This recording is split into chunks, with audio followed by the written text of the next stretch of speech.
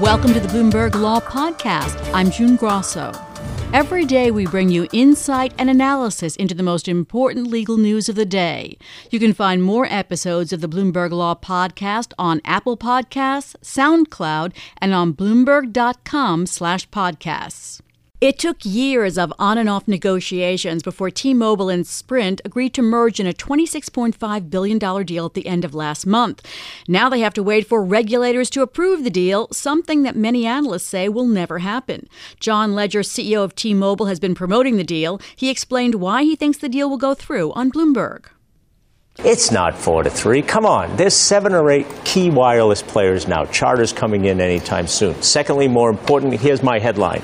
It's 0-1. There's nobody doing 5G. We're going to be the first. That's what the country should think about.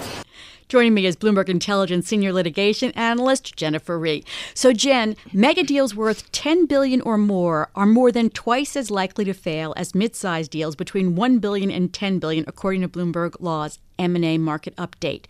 And this deal faces scrutiny from several government agencies. Which should be the hardest hurdle? I think in this case, it's probably the Department of Justice. I think ordinarily when a deal's in front of both the Department of Justice and the Federal Communications Commission, you would say the Federal Communications Commission. But in this case, you have a situation where their standard when they look at this is a little bit looser, a little more subjective than the Department of Justice's standard. And I think that if they want to win this deal, T-Mobile and Sprint are going to have to do it on this 5G issue, this innovation issue. And the FCC can look at that and say, is it in the public interest, in this 5G world and for innovation in the future for these companies to come together and say, yes, it is. The Department of Justice has much more rigid standards by which they can credit that kind of innovation, sort of weigh it against the possible anti-competitive effects of reducing from 4 to 3. So the companies seem to be well aware of the specific hurdles, no matter what Legere is preaching to the masses, because they have built contingencies into the agreement and they cover divestitures, national security conditions, and regulatory review. What stands out to you there? What stands out to me the most, I think there are 2 things. One is the lack of an antitrust breakup fee. I found that to be really unbelievable because for any big deal that has a lot of uncertainty, and I think everybody would agree, including the companies, that this does, there is usually a breakup fee that's meant to protect the seller. After a year of investigation, their business can suffer, and that fee can help make them whole. So that was surprising to me. And also a little surprising was this recognition. I mean, not surprising, but interesting, I think, was the recognition of the change in CFIUS. Because both of these companies, remember, Deutsche Telekom and SoftBank that own the companies, already years ago got CFIUS clearance to acquire American wireless companies. CFIUS, of course, yes, being the commission that investigates deals having to do with foreign countries and has been rather very busy lately, shall we say. So there is a lot of interesting deal activity to keep you busy, Jen. Disney's working through its deal to buy some of Fox's stellar entertainment assets, and now Comcast is getting into that picture again. Explain what's Possibly. happening. Right. There are reports that Comcast might get into it. And I think what happened here is that this is all very contingent on what will happen in the judge's ruling on the Justice Department's lawsuit trying to block AT&T and Time Warner's merger. We expect that decision June 12th. And what happened there was that the Department of Justice sued to block that deal. It is a vertical deal, not a horizontal deal, not a deal between competitors, because they were concerned about what owning that content would allow AT&T as a distributor to do to other rival distributors. When that happened, Comcast originally was interested, about a year ago or sometime in the last year, Comcast was interested in these Fox assets, but they would have had the exact same issue that AT&T had in acquiring Time Warner. And so I think Fox was concerned about that, and they saw Disney as the better buyer from an antitrust risk perspective. But now there's a lot of speculation that AT&T and Time Warner might actually win that trial.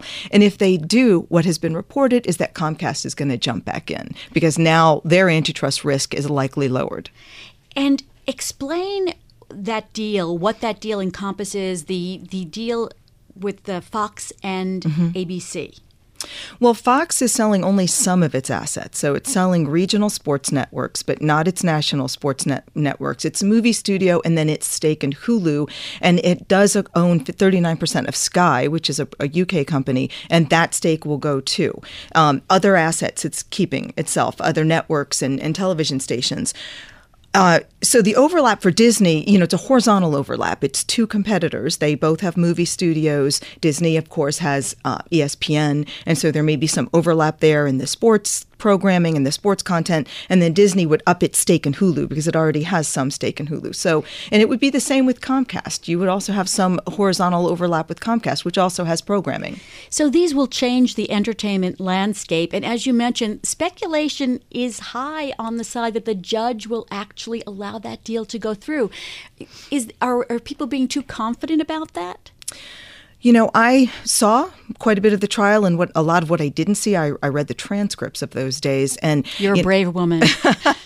It was really interesting. And in the antitrust world, it's very exciting because we haven't had a trial like this in a long time. Yeah. Vertical deals usually are able to get cleared with some conditions on conduct going forward. And I would be very surprised if the judge ruled for the Department of Justice in this case. They have a burden of showing that the deal has a likelihood of substantial harm to competition post-merger. And I think they had a difficult time proving that. They didn't have a lot of strong evidence, and the economic model wasn't strong and I think was very attenuated. And it's a lot to rest blocking a deal on the kind of evidence that they provided at trial. So I think most people who observed it think that way too. So let's say that the judge does allow the deal to go through. What kind of effect will that have on the marketplace, on the landscape of the entertainment industry, and also on the way the Justice Department decides whether to oppose new mergers? Well, certainly, some of that depends on what the judge does and what the opinion, how narrow or how broad it is, what the judge says about vertical deals. But certainly, it removes some of the risk for other vertical deals. So if there are deals that we don't know about in the making right now that had concerns because they were vertical rather than horizontal deals and thought that might be a problem, they might feel free to move forward. And certainly, as we see, you've got Comcast already talking about jumping back in. I think it'll be a little bit more deal activity, particularly in media, as a lot of these companies try to compete with Netflix and Amazon Prime and some of these other over-the-top, they're called, options. And so the Justice Department, in about a minute, this is a big question for a minute, the Justice Department will just have to give in, or do you think it still might oppose some of these deals and try to work on it? Oh, they still can oppose. The deal, they look at it one by one. Each one is unique for the facts that apply to those companies. So I don't think that they'll give in, and I actually also think in AT&T's case, if they lose, they'll appeal. That was going to be my next question, but we have about half a minute left. Thanks so much, Jen. Always a pleasure to have you on. That's Bloomberg Intelligence Senior Litigation Analyst Jennifer Rhee, and you can read more of her analysis by going to BI Go on the Bloomberg Terminal. RBS says it's paying $4.9 billion to resolve the Justice Department's investigation into its sale of toxic mortgage-backed securities a decade ago. That number is good news for banks like HSBC, UBS, and Wells Fargo because the RBS penalty will be about half what many analysts had expected the bank to pay. Joining me is Robert Hockett, a professor at Cornell Law School. Bob, the MBS portfolio of RBS was larger than that of most banks. Does this settlement surprise you? It does in a way, June. In another way, it probably shouldn't. The sense in which it does is that, of course, it's much, much lower, sort of on a per unit basis, you might say, than were the fines that were levied against most of the big banks that were successfully prosecuted or investigated during the Obama administration. And so in that sense, it looks like those who are sort of prosecuted later are getting a bit of a windfall, right? And that is, in a sense, surprising, right? The sense in which it's not surprising is that there have been disturbing developments, you might say, over the last year or so that basically indicate that when Mr. Trump was sort of running as a so-called populist who was, kind of pro-Main Street or pro-industry, but maybe down on Wall Street, that those how should I call them? I mean, were they promises? I mean, that those assertions or assurances were basically, meaningless. So let's talk about and compare it to the Obama administration by explaining what happened to Barclays at the end of the Obama administration and then at the beginning of the Trump administration.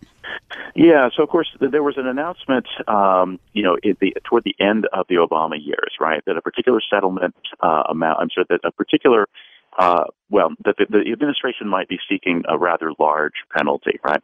Barclays announces defiantly that it will not pay more than a certain amount, $2 billion, I believe it was. And so the Obama administration goes ahead and prosecutes anyway. And then, of course, here we are at the beginning of the Trump administration. And when we reach the end of the case, Barclays ends up paying no more than the $2 billion that they said that they would be willing to pay. So now, as a policy shift, in a speech on Wednesday, Deputy AG Rod Rosenstein talked about companies overpaying for their crimes because of piling on by multiple government agencies. What was the new policy he announced? Well, he's essentially announced that he wants the various regulatory agencies to sort of work together to arrive at sort of a common amount when it comes to how much is going to be fined. But there's sort of two different ways to read that, right? On the one hand, saying that, referring to this as sort of piling on, and also saying that, in consequence of this so-called piling on, these firms might be paying too much. That's one way of reading things, and if that's the proper read, then it's absurd, right? On the other hand, if the idea is that, well, there ought to be coordination between distinct regulators who are regulating and assessing fines, then I think nobody would contest that, right? I think everybody would be fine with that. The reason that the first read looks like the more likely one is precisely because he seems to be using a lot of language, like the piling on language and the paying too much language, to suggest that that's what actually bothers him. And the thing that's preposterous about that, of course, is, as anybody will tell you, if you look at the amount of damage or the amount of harm done, the sort of dollar value of the harm done in the lead up to the crash, the fines that have ultimately been levied, even the highest fines during the Obama administration have been laughed at as having been paltry in comparison to the gains that were made through the wrongdoing, right? So in other words, even the so-called heavy or large Obama fines are just looked at as sort of business expenses by the banks in question. And for that very reason, many people are saying you really have to go after individuals and jail them. The fining isn't working.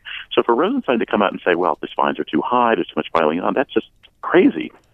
So, Bob, though, if these fines aren't working, and that seems to be the indication from the behavior we've seen, is there something to be said for a less punitive approach to enforcement and spending less money on it? I think that the answer to if the fines aren't working, right, that's not a sign that we're sort of doing too much or that fining just doesn't work at all or that prosecution doesn't work.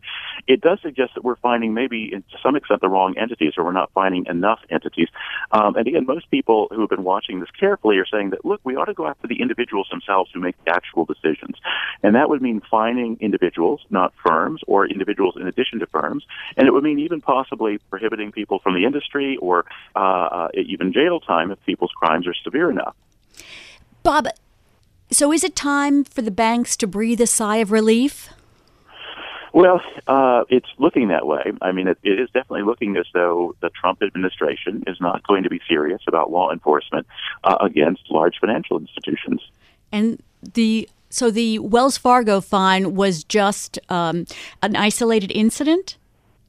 Yeah, I think in a way that was essentially a way for, well, at least it's looking this way to me now. The best interpretation I can put on it now is that this was a way for Mr. Mulvaney to say, you see, I'm not getting laxed in my sort of illegal occupation of the CFPB.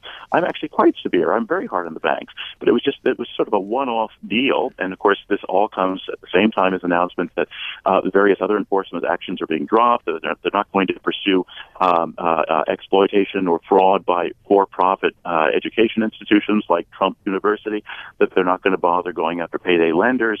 I mean, that's, I think, what is more telling than a single isolated fine that was imposed that was already in the works before he came along, and that now looks, again, just like a kind of window dressing to give him at least one arrow in the quiver when he's trying to defend himself against claims that he's not actually taking the role of the CFPB seriously. Thank you, Bob. That's Robert Hockett. He's a professor at Cornell Law School. Thanks for listening to the Bloomberg Law Podcast.